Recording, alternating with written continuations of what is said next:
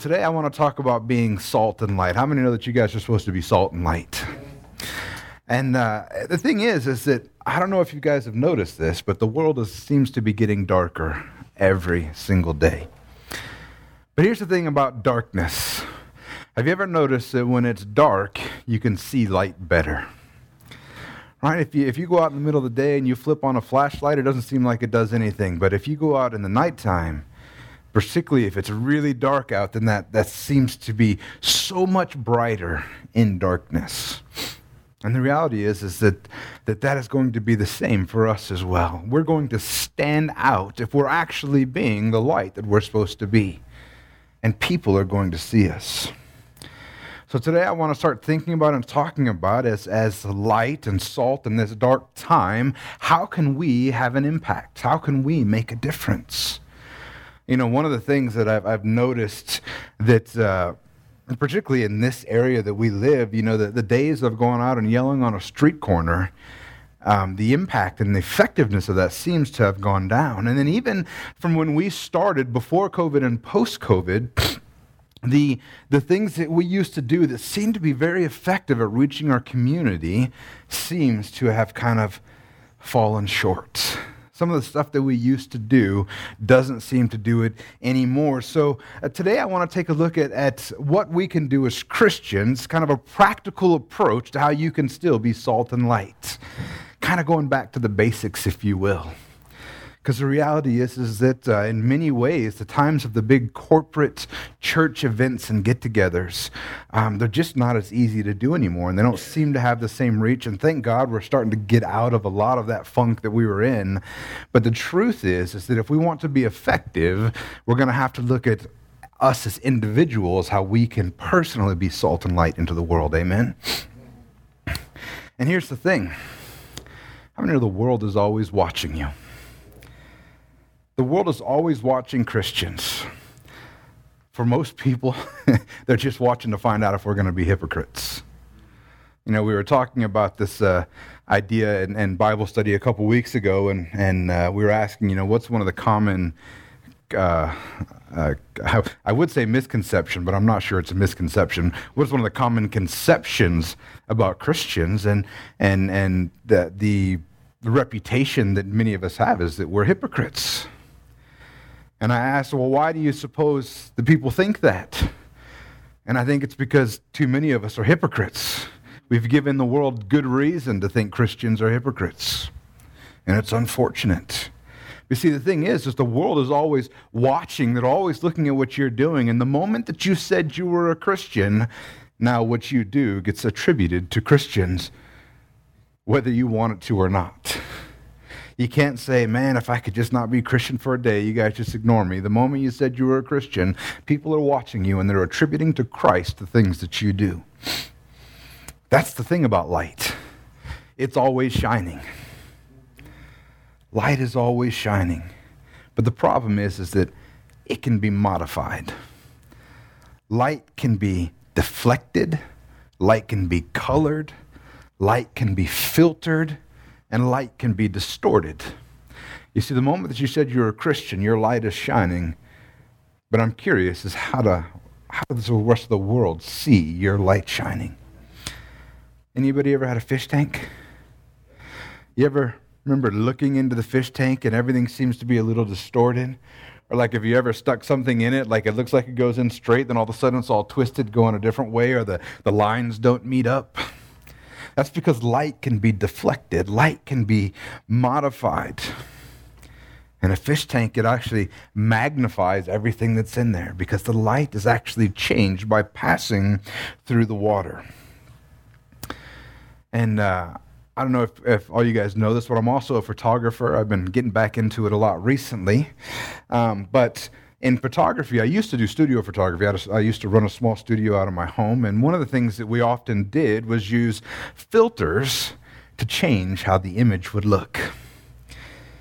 And have you ever seen those, remember the old glamour shots? Do you guys remember those? They always had this like dreamy look to them. Now, you can buy really expensive filters to put on the end of your camera to mess up the image like that, to make it look not sharp anymore. But one of the cheapest ways to do it, a cheap trick that we used to do, is you would just take a plain glass filter and you would smear a thin layer of Vaseline over it. And it'll give you that same dreamy quality look. Makes your skin look great because it removes all the fine detail. And if you look at even our glasses that we wear, they do the same thing. Like if I take off my glasses, everybody gets a little bit blurrier, but I put them on, all of a sudden the glasses are filtering and shaping and redirecting the light into my eye holes so that I can see you guys better. You see, light can be modified. So I wonder, when people look at us, are they seeing the pure light of Jesus? Are we living our lives in such a way that when they look at us that they see Jesus? Or are we living our lives in such a way they go, wait, he's a Christian, but we look just like everybody else? Or we've distorted the light that should be shining from us, amen? So today I want to talk about what are some practical ways to make sure that our light is shining clear and bright and our salt has not lost its saltiness, amen? Acts 13:47, it says, For so the Lord has commanded us, saying, I have made you a light for the Gentiles, that you may bring salvation to the ends of the earth. If you guys don't know this is actually quoting Isaiah 49:6. It says, It is too light a thing that you should be my servant to raise up the tribes of Jacob and to bring back the preserved of Israel. I will make you as a light for the nations, that my salvation may reach to the end of the earth.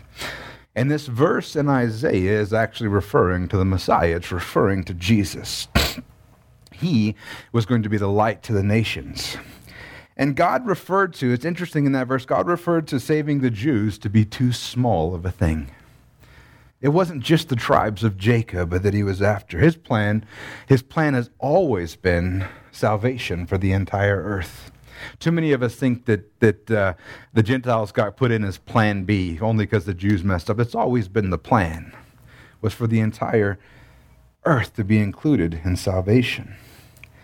But Jesus was the light even to the Gentiles, a light to the nations, and we are an extension of that light. When people see us, they should actually see Jesus. That's how we should live our lives. That's what we should look like. Christ in us is actually the light that we shine to the rest of the world. And we don't shine it to point out flaws, but instead as a beacon of hope to draw them back home. You know, when we're shining as the light of Jesus, it should be an encouragement for people to want to have what we have. But far too many Christians use this light to point out everybody else's failures and flaws. You see, the Jews had rejected the message of Jesus, so Paul actually turned to the Gentiles. And he began to be a light to them. And one of the things we can think about is the Bible is actually pretty simple. It uses simple language, simple metaphors that we can all understand. And it's made in such a way that we can understand what it's talking about. And we can think, well, what does it mean to be the light to the world? What does that actually mean? And really you just have to think about it practically. What is light used for? Mostly, light is used to guide the way. It's used to show the way. It's used to point out dangers and pitfalls. And one of my favorite stories, and many of you guys have probably already heard it, but there's a transcript of a radio conversation that actually happened of a U.S. naval ship with Canadian authorities. And it was off the coast of Newfoundland in October 1995. And this is what the transcript reads. The Americans say, please divert your course 15 degrees to the north to avoid a collision. Canadians say, recommend you divert your course 15 degrees to the south to avoid a collision. And the Americans say, this is the captain of a U.S. Navy ship. I say again, divert your course. And the Canadians say, no, I say again, you divert your course. And the Americans say, This is the aircraft carrier USS Lincoln, the second largest ship in the United States Atlantic Fleet. We are accompanied by 3 destroyers, 3 cruisers, and numerous support vessels. I demand that you change your course 15 degrees north. That's 15 degrees north, or countermeasures will be undertaken to ensure the safety of this ship. And the Canadians responded, "This is the lighthouse, your call." You see, the lighthouse had been put up to point out dangers that were in the road. It had been put up to actually help guide ships' ways that were coming and passing. We also used light to illuminate a path. Anybody ever been camping? How many of you guys like to walk to the bathroom with no flashlight at night? Nope, you want to be able to illuminate your path. Now I'm going to tell you guys a secret trick you can do with a flashlight that should give you nightmares every time you go camping. So if you take a flashlight and you hold it up in line with your eyeballs and you put it out, you're going to see all these reflective things out there that look like little grains of sand. And you can pick any one of them. And if you're out camping in the desert here, you'll see them everywhere. Pick any one of them and just walk towards it. Anybody want to guess what those little reflective things are? Spiders. Spiders. You'll see hundreds of spiders out there. Everyone you walk up to will be a spider. It's actually pretty cool. You should try it. But if you use a flashlight, you can illuminate your way, right? You can make sure you're not stepping in to the path of spiders or snakes, and we use it to see where we're going. Light is also used to quell fear. How many of you guys remember your children? They want to leave the bathroom light on. They want to leave the bedroom light on. Why? Because it helps reduce fear. We also use light as a point to navigate too. If you've ever seen airplanes coming in, you'll notice they have the runway lit up. Why do they do that? So that they can know where that they're supposed to be going. And then finally, the most basic use of light is so we can see. That's what we're supposed to be helping people do. We're the light of the world. We're supposed to be quelling fear, showing the way, pointing out dangers and pitfalls. We should be a point to navigate to, an example to the rest of the world. And finally, we should just be making it where people can see the truth. Amen? And if we go on in Matthew 5:13, it says, "You are the salt of the earth. But if salt has lost its taste, how shall its saltiness be restored? It is no longer good for anything except to be thrown out and trampled under people's feet." This has always been a funny thing to me, because salt, by definition, is salt. So think about this question: what use is salt if it's not salty? It's almost a ridiculous, absurd question. Like, what is salt if it's not salty? If it's not salty, then it's not salt. It's almost an absurd question, but he's asking you here, you are the salt of the earth, but if salt has lost its taste, how shall its saltiness be restored? It's kind of like saying you're the salt of the earth. It's a ridiculous idea to think that you wouldn't be salty, that you wouldn't have saltiness. Salt not being salty is just an absurd idea. And once again, if we just look at these examples and think about what was salt used for? What does he mean by you're the salt of the earth? What is salt used for? Especially in those days, how many of them didn't have refrigeration? You know, refrigeration is actually one of the greatest inventions man has ever done, and it's changed the course of history to be able to preserve our food with refrigeration. But back then, they didn't have refrigeration. So one of the things that they did was they packed meat and salt because it actually helped preserve food. So when you think about it that way, if I'm the salt of the earth, what is my goal? Maybe I'm here to help preserve people. Not you personally, but you show them Jesus. And that way they can be preserved, right? They can be saved, amen? Salt is also used to bring things to its full potential. What do I mean by that? Have you guys ever watched any of Gordon Ramsay's cooking shows? You might have to be quick with the mute button sometimes, depending on which version you are. But one of the things he gets so upset with people is if they don't season their food. And when he says season, all he means is you're not salting your food. And the reason is if you don't salt food, if you don't season food, it doesn't live up to its full potential. Many times if you don't salt your food, it just doesn't taste good. The number one difference between your food and a restaurant's food, I can almost guarantee it, is you don't put enough salt in it. If you season your food will taste better. It brings out the flavors. It brings it to its full potential. That's what we're supposed to be doing as salt as well, helping bring people to their full potential. And you think about this absurdness. One of the things that over the years, I've tried all different kinds of seasonings on my steak. But now I just get back to the basics. Salt, pepper, onion, garlic. That's all I put on my steaks now because I've tried all this other stuff. But I've always come back to this is the easiest way to make a steak taste good. It's just salt and pepper. And really, you don't even need onion and garlic. You can get away with just salt and pepper, and it'll taste amazing. And that key is salt. If you don't have salt, meat tastes bland. But when you think about the absurdness of this, like absurdness. I want to use ness on the end. So would it be absurdness? Ridiculousness, I could use that one. The ridiculousness of not having salt on the meat.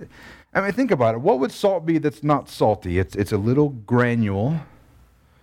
And if it wasn't, I guess it would be like putting sand on your meat.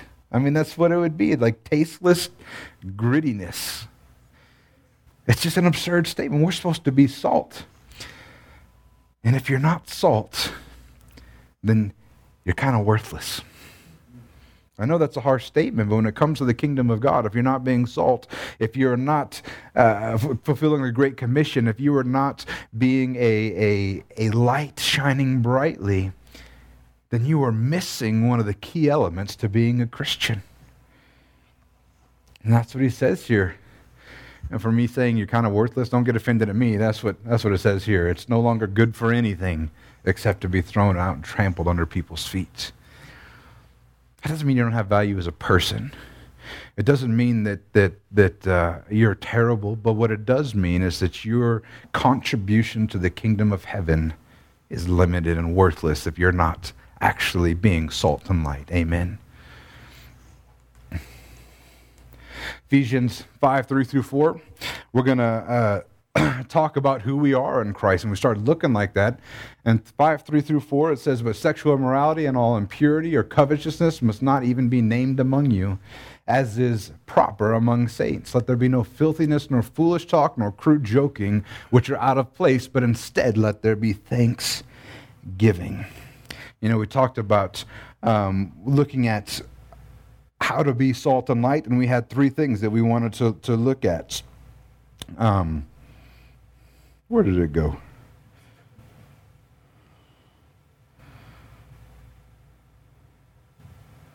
Oh, I think I deleted those notes. But basically, the ideas we're going to look at is what do we look like, how we act, how we behave, and consistency. Those are the things that are important to being salt and light.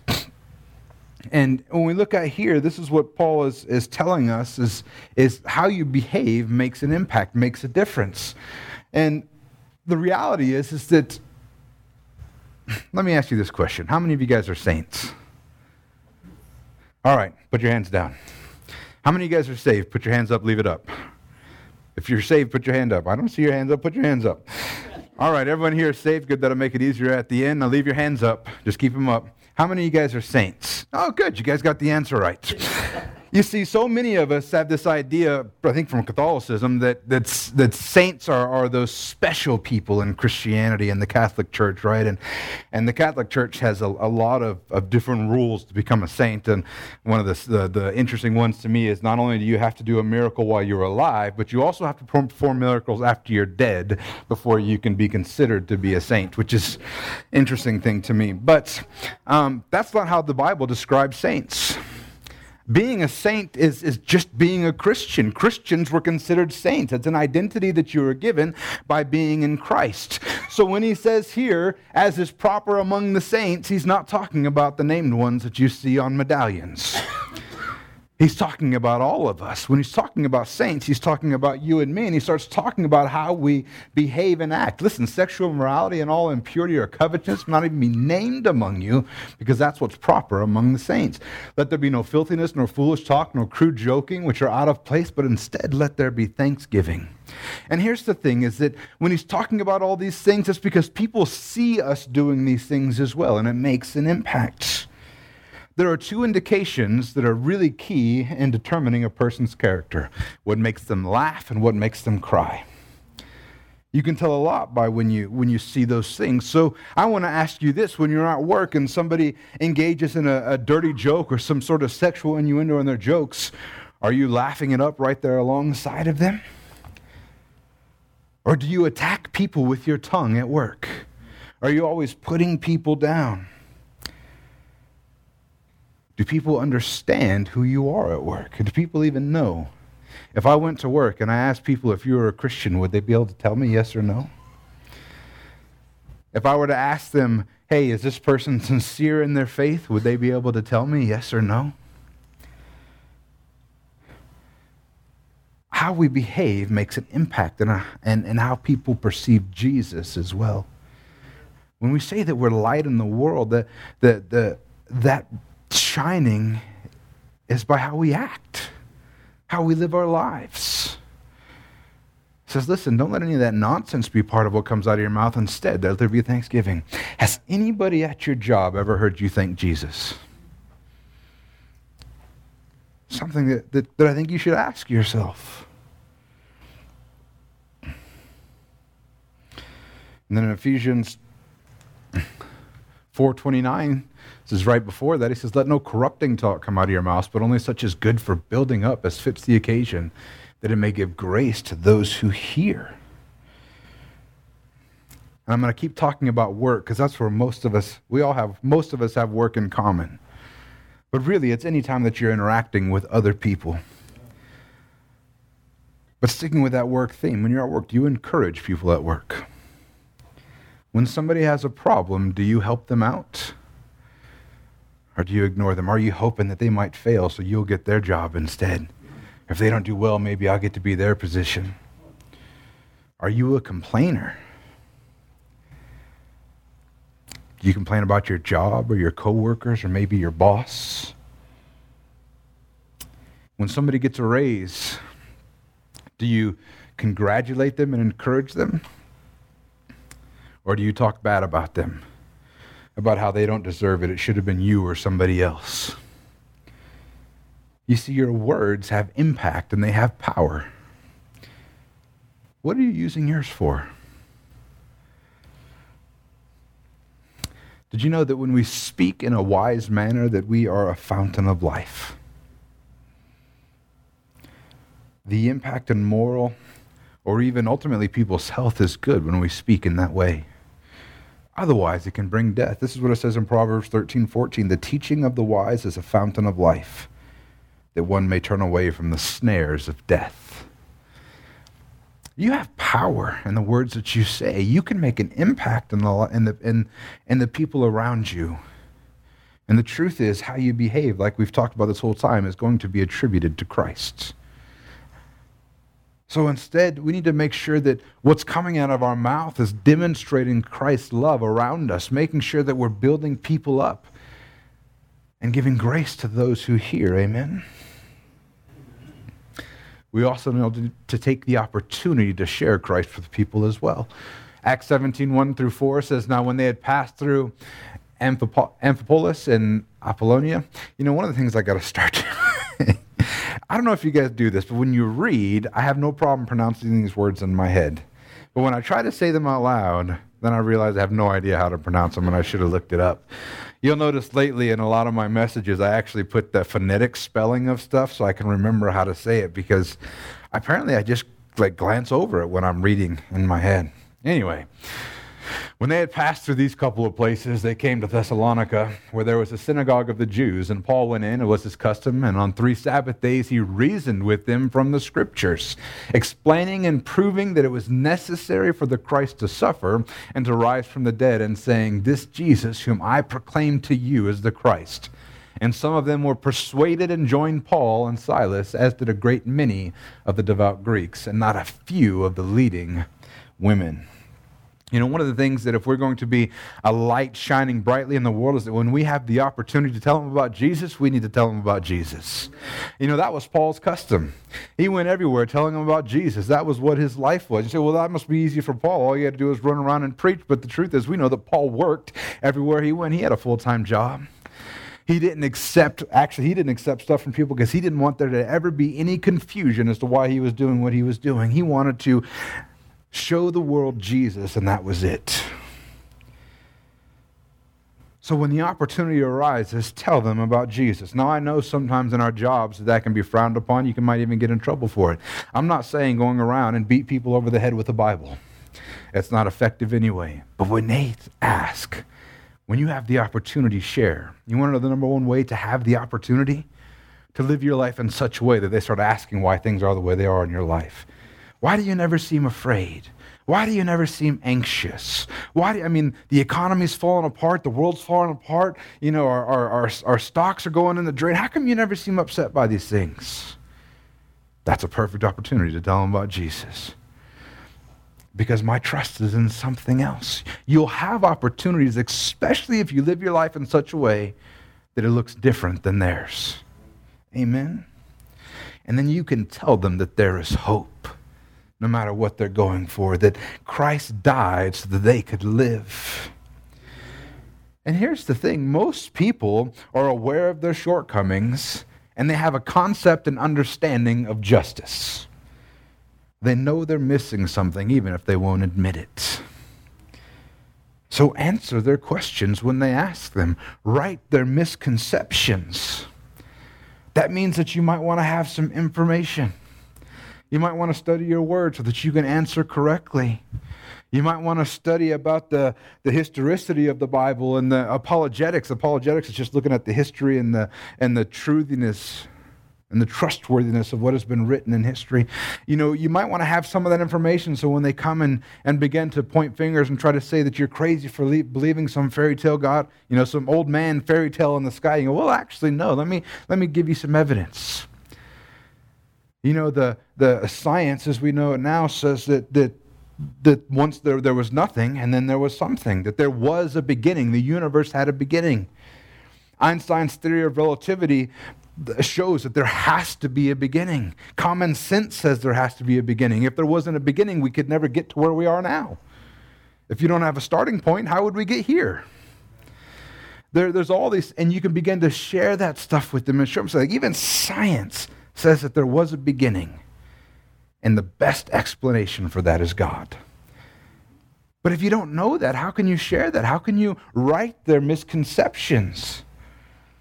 So make sure that you are prepared as well.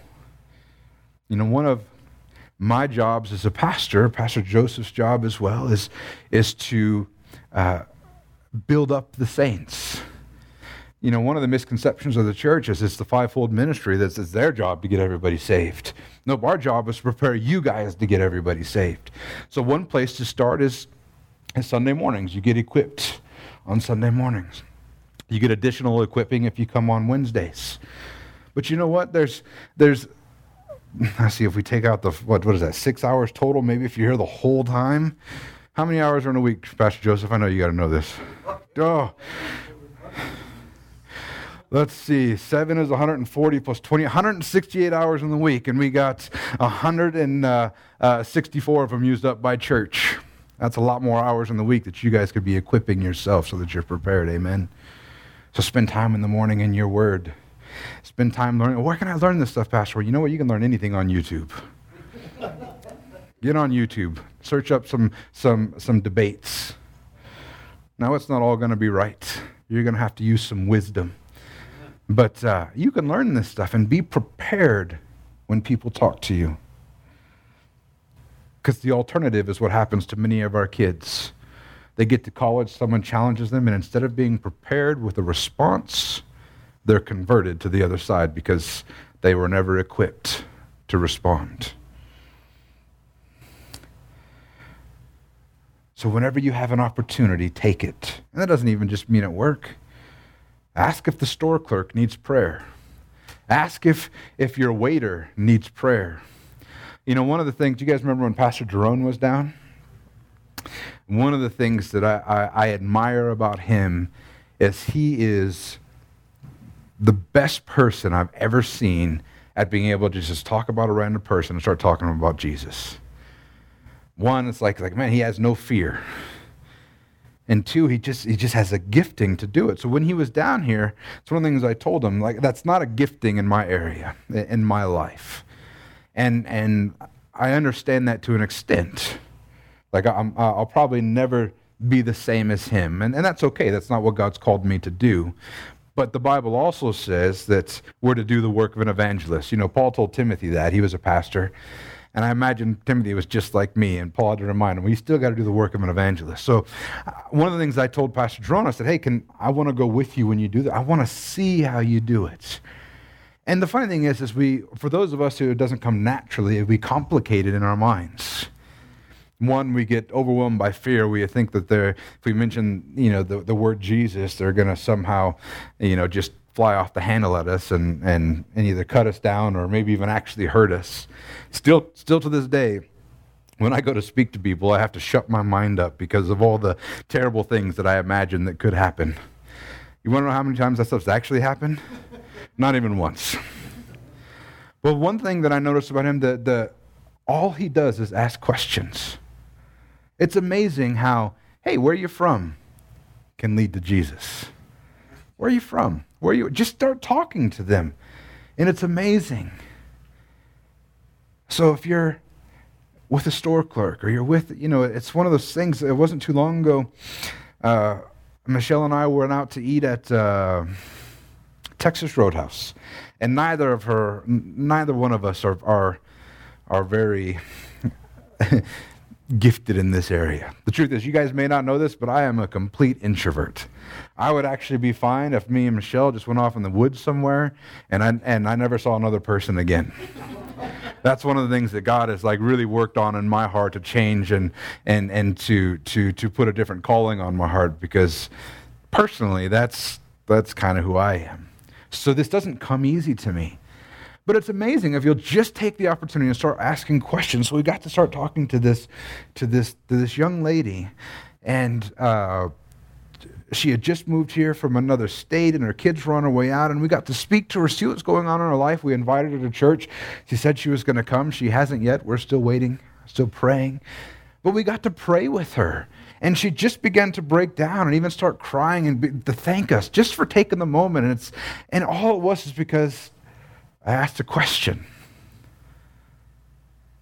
It's not as difficult as we make it out to be, but it is our responsibility. Because here's what it says here, is that this was Paul's custom. It wasn't something Paul did every now and then. It wasn't just on the occasion. This is what he did everywhere he went. And it should be the same with us. Amen? Matthew 25:34-40 says, and the king will say to those on his right, come, you who are blessed by my Father, inherit the kingdom prepared for you from the foundation of the world.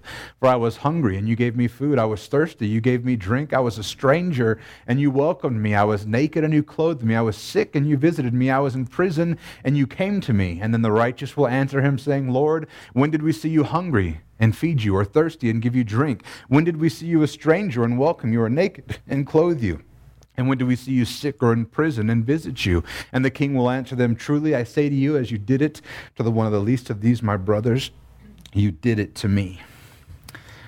Next we need to think about how are we supposed to act towards others as well. The first was talking about our own personal behavior, the first things we just looked at, but now is we need to talk about our behavior that is actually dealing with other people. And how many of you guys have heard the expression, actions speak louder than words? Do you want to know why that expression exists? Because actions speak louder than words.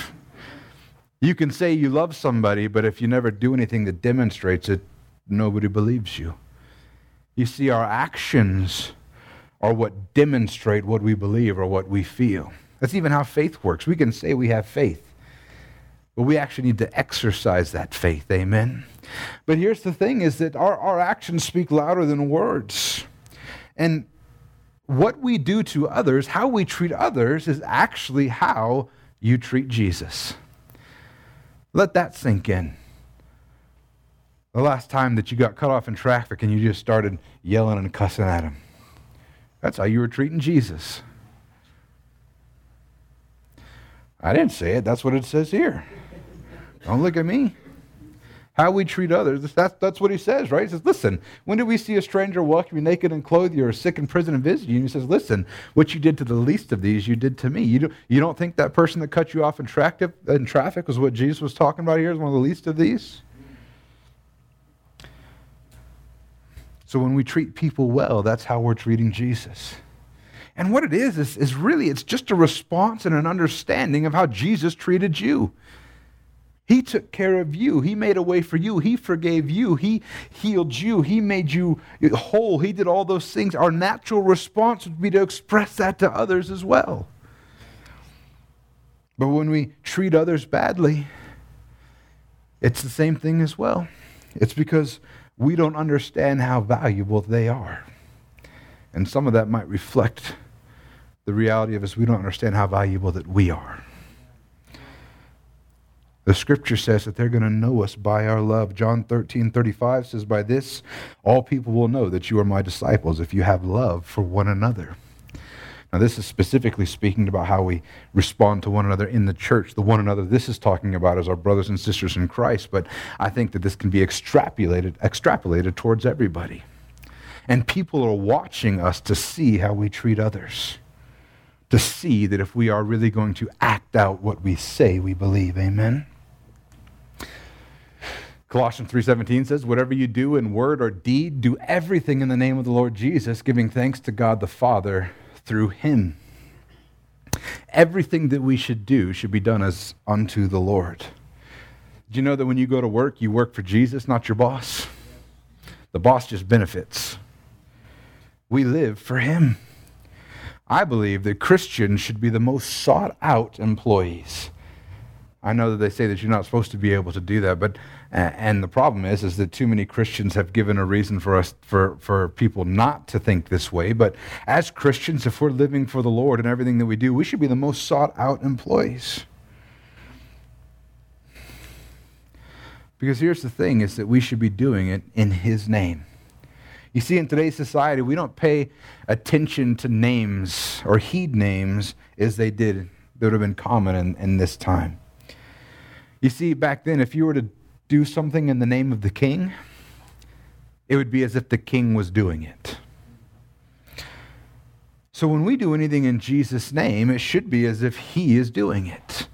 When we're doing it in his name, we're doing it in his authority, his power, his will.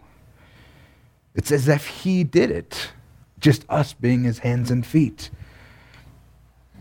So we have to ask ourselves, is what we're doing something that he would do? You know that it's got kind of trite over the years, but the old WWJD, that still has some merit. What would Jesus do? We do it in his authority. The good news is because we're going in his name, we have his authority and power behind us. That means that we're more than conquerors. We're victorious. We have his authority and strength behind us. But it also, as an aside, this should also limit the things that we do as well.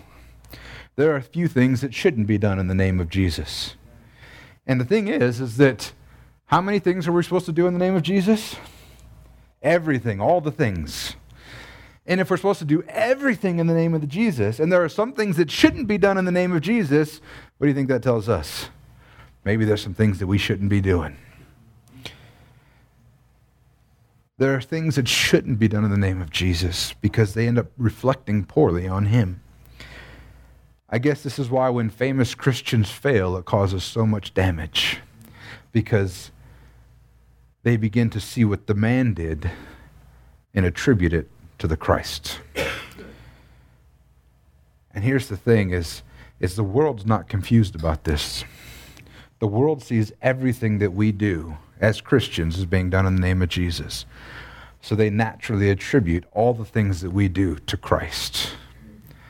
And We have to understand that and take that seriously, because that is not an insignificant responsibility. Amen? In Acts 17, 5-6, it says, "But the Jews were jealous, and taking some wicked men of the rabble, they formed a mob and set the city in an uproar and attacked the house of Jason, seeking to bring them out to the crowd.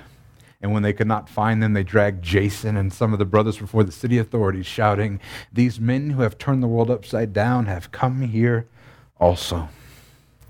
You might think to yourself, well, man, if everything that I do is going to be attributed to Christ, maybe I should just go hide in the shadows so people can't see me, just in case.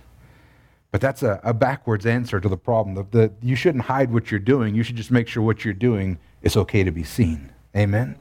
Because the thing is, we're supposed to be known. People should know who we are. People should know that we're Christians. They dragged Jason and some of the brothers before the city. These are Christians. They knew they were Christians. They dragged them before the authority. And what did they say about them? "These men who have turned the world upside down have come here also." I don't know about you, but I want to be known to the world as a guy who came and turned it upside down. I don't want people to be confused about who I am. I want them to know who I am. Brings up the age-old question: if it were illegal to be a Christian, would there be enough evidence to convict you? The men who turn the world upside down, they're referring to Paul and Silas. They're trying to figure out where they're at, dragging the other Christian brothers in front of the authorities. But this Paul and Silas, they were making a difference. And I don't know about you, but that's how I want to be known. One of my favorite stories that Pastor Joseph tells was about the men that he worked with. They used to call him preacher man. Preacher man. They just referred to him as preacher man. And they probably meant it as an insult, but I just think that's awesome. That's amazing that they referred to him as preacher man. And many years later, he would run into people that worked with him after years, and they would still call him preacher man. You want to know why? Because he's the guy that came to turn the world upside down. When people saw Pastor Joseph, to them he was just Joseph, another guy with a hammer, working on the house next to him. But when they saw Joseph, they saw Christ reflected, because he wasn't afraid. How many know that if they call you preacher man, there's enough evidence to convict? Amen? Hallelujah. Matthew 23:23 says, "Woe to you, scribes and Pharisees, hypocrites, for you tithe mint and dill and cumin and have neglected the weightier matters of the law, justice and mercy and faithfulness. These you ought to have done without neglecting the others." You know, we start talking about, one, how we personally behave, how we behave towards others. The next thing is we need to be consistent in what we do. You see, the problem that the Pharisees have is they would pick and choose the stuff that they want to do. And you notice that Jesus doesn't say, "Listen, you tithe mint and dill, but you've neglected the weightier matters of the law. You should have not worried about that. You should have just did the weightier matters." He doesn't say that. Jesus says, "Listen, you ought to have done one without neglecting the others." They should have done it all. So the problem that they were having here is that their words and actions weren't actually matching. They were hypocrites. Jesus called them hypocrites. And we talked about this earlier. Why do Christians have this reputation of being hypocrites? It's because too many of us are like these Pharisees. You see, the Pharisees and the Sadducees, they were one thing on the outside and a different thing on the inside. We need to be consistent in our words, in our deeds, in our actions. Whether we're out in front of people or we're home by ourselves, we should be consistent. And like I said, when people see you, they begin to affix what you do to the Lord. And when we begin to live like that, when we're not consistent in our actions, when we are living as hypocrites, we are actually dragging the name of Jesus through the mud. Amen? I mean, think about, we briefly mentioned them a second ago, but think of all the famous TV evangelists that have failed and the damage that has done to Christianity. Do you know how many people have fallen away from the faith because big-name pastors and evangelists have failed? And now that's a catch-22, because ultimately it's responsible of the individual person for their own faith and salvation. It's not the evangelist. But man, I never want to be in a position where somebody said, "You know what, I believed until you messed up. I never want to be in a position where something that I did influenced somebody else to fall away.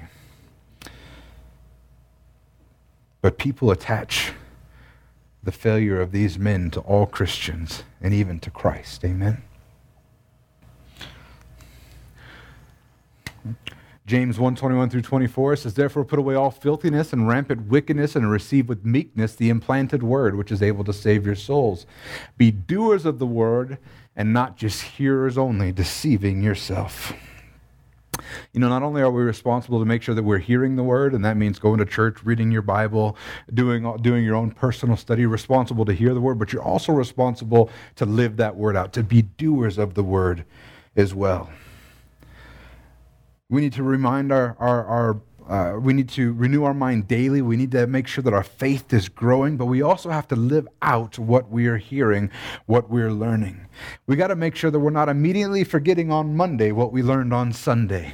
Too many people come to church on Sunday, and I know nobody in this church, but in some churches, people come to church on Sunday, and then Monday they're just living back the way that they were. It is a checklist thing. It's not actually a life transformed by Jesus Christ. Amen? Matthew Henry said this, "If we heard a sermon every day of the week, and an angel from heaven were the preacher, yet if we rested in hearing only, it would never bring us to heaven." You can't just hear the word, but you also have to do it as well. Amen? And James 1:21 through 24 says, "For anyone this is the rest of that. For if anyone is a hearer of the word and not a doer, he is like a man who looks intently at his natural face in a mirror, for he looks at himself and goes away and at once forgets what he was like." Such a beautiful image. You come on church on Sunday, you see who you are, you're all excited, and then Monday you're right back to who you were. You forgot who you were. You came to church and you learned who you were. This is who you are in Christ. This is what he did for you. This is that you've been changed. You've been made brand new, and that's exciting. And that word, what happens is it fell on rocky soil and it was stolen away on Monday. And you forget who you were for the rest of the week. That's not who we're to be, Christians. Amen? Romans 12:18. This is another important one. I think too many Christians forget about this one. Romans 12:18. "If possible, so far as it depends on you, live peaceably with all." The thing is that there's a couple things that can help you with this. First of all, when you're dealing with non-believers, we're not to play God. We're not to be their judge. Now, we can have an argument, and other people always want to say, Christians should never judge. That's not true. In the body of Christ, we are to judge one another. That's what the Word says. We're to hold each other accountable. But when we're talking about the world, and that's what this is dealing with, the peaceably with all, he's talking about the rest of the world here. We are crazy to judge non-Christians as if they were Christians. If they're not Christians, for us to expect them to act like Christians is just lunacy on our part. Why would we expect them to act like Christians if they're not Christians? That just doesn't make any sense. And if they are Christians, the truth is that we do need to have permission to speak in their life. That's one of the things that I think is so important, is to have a relationship before you start correcting other people. If I know somebody's a Christian and they don't know who I am, I can't just go out on the street and start trying to correct them. They're never going to receive it. They're never going to hear it. So that puts us in some positions where people might be doing something that's at odds with what we believe or how we think that they should live or all those things. But the Scripture says, as far as it depends on you, still live peaceably with all. If you wrong somebody, apologize and ask them for forgiveness. That's our responsibility. Did you know that? You remember that scripture where it says if you come to the altar and you remember that somebody has something against you, you should go to them? Isn't that interesting? You're not even part of it. They have something against you, but you should put your gift down and go and try to make that right with them. The reality is that we should, as Christians, want to be living peaceably with everybody, even people that are diametrically opposed to what we believe. That means that we help people out. Don't try to make their lives harder. We show them that we love them through our word and deeds so that they could see Christ's love in us. Now, I will point out a couple things. One, it says, if possible, so far as it depends on you. So what does this mean? Let's go back to that example of you're at the altar with your gift and you remember somebody has something against you. You put your altar on and you go to speak to them. and you try to give them we try to make an opportunity for things to be rectified. If they still refuse, there's nothing you can do. You did all that you could depending on you. If you hurt somebody and you recognize that, you say, you know what, I need to go apologize to them. And you go before them and you say, listen, I've wronged you. I know I've done wrong. I'm really sorry. I apologize. I won't do it again. And they choose not to forgive you and they choose to remain bitter, there's nothing you can do about that. You did everything as possible. It depends on you. It also doesn't mean that we're supposed to when we talk about dealing with non-Christians, it doesn't mean that means we're okay with everything that they do or we approve everything that they do. We can still be amenable with people and have relationships with people to some extent, even if they're living in sin, something we diametrically oppose. Doesn't mean we have to agree with what they do. It doesn't mean we have to approve of what they do. In many cases, we're going to be diametrically opposed to what they do, and we might even be taking matters to try to stop those things from happening. For example, abortion. As Christians, I think we should be doing everything in our legal power that we can to make sure that abortion is not legal, to make sure that young babies are protected and that they live. But that doesn't mean that we have to be awful to people who believe differently. As far as it depends on us, we need to live peaceably with all. Amen? And then finally, we'll end here. In Matthew 5:14-16, it says, "You are the light of the world. A city set on a hill cannot be hidden, nor do people light a lamp and put it under a basket, but on a stand, and it gives light to all in the house. In the same way, let your light shine before others, so that they may see your good works and give glory to your Father who is in heaven." Here's a perfect example of the Bible telling us exactly what it means to be a light. Let your light shine before others. How do you do that? Or what happens when you do that, when your light is shining? Is that they can see your good works and give glory to the Father. We are to share our faith and our light with the world. We're to live our lives in such a way that when they see us, they see Jesus, that they see our good works and they give glory to the Father. We're supposed to share the gospel. We're supposed to tell people about Jesus. We're supposed to live our lives in such a way that people can see that Jesus has changed our lives. One of the things that drives me crazy with other Christians is people who don't share the faith, or with other people, or one that drives me crazy is when people don't do it with their kids. And they say, I don't want to push my religion on somebody. I want them to make up their own mind. I don't want to push this on them. People that say that are deceived. Somebody is preaching to your kid. Make sure it's you and not the world. Amen? And the truth is, we say, I don't want to push my religion on people. Do you really believe what you say you believe? Do you believe that if they don't get saved, that they're going to hell, that they will spend eternity without Christ? But if they put their trust in Him, they can be saved? Do you believe that? What kind of awful person are you if you don't tell people that they can be saved, if you really believe that? I mean, think about that. I mean, to say that, I don't want to push my religion on somebody, either you don't believe what you say you believe, or that's just kind of a scummy thing to do. It would be like telling somebody that they're about to go into a building that's on fire, and you can say, hey, no, that building's on fire, you need to stay safe, and you're like, you know what, I don't want to impose my will on them. If they want to go in, they can go in. What kind of person do you have to be to let somebody run into that kind of danger? We're lights to the world. We should be sharing our faith. We should be sharing the gospel. And here's the thing. It's not your responsibility for them to believe. That's their responsibility. But it's your responsibility to be that light and share it with them. Amen?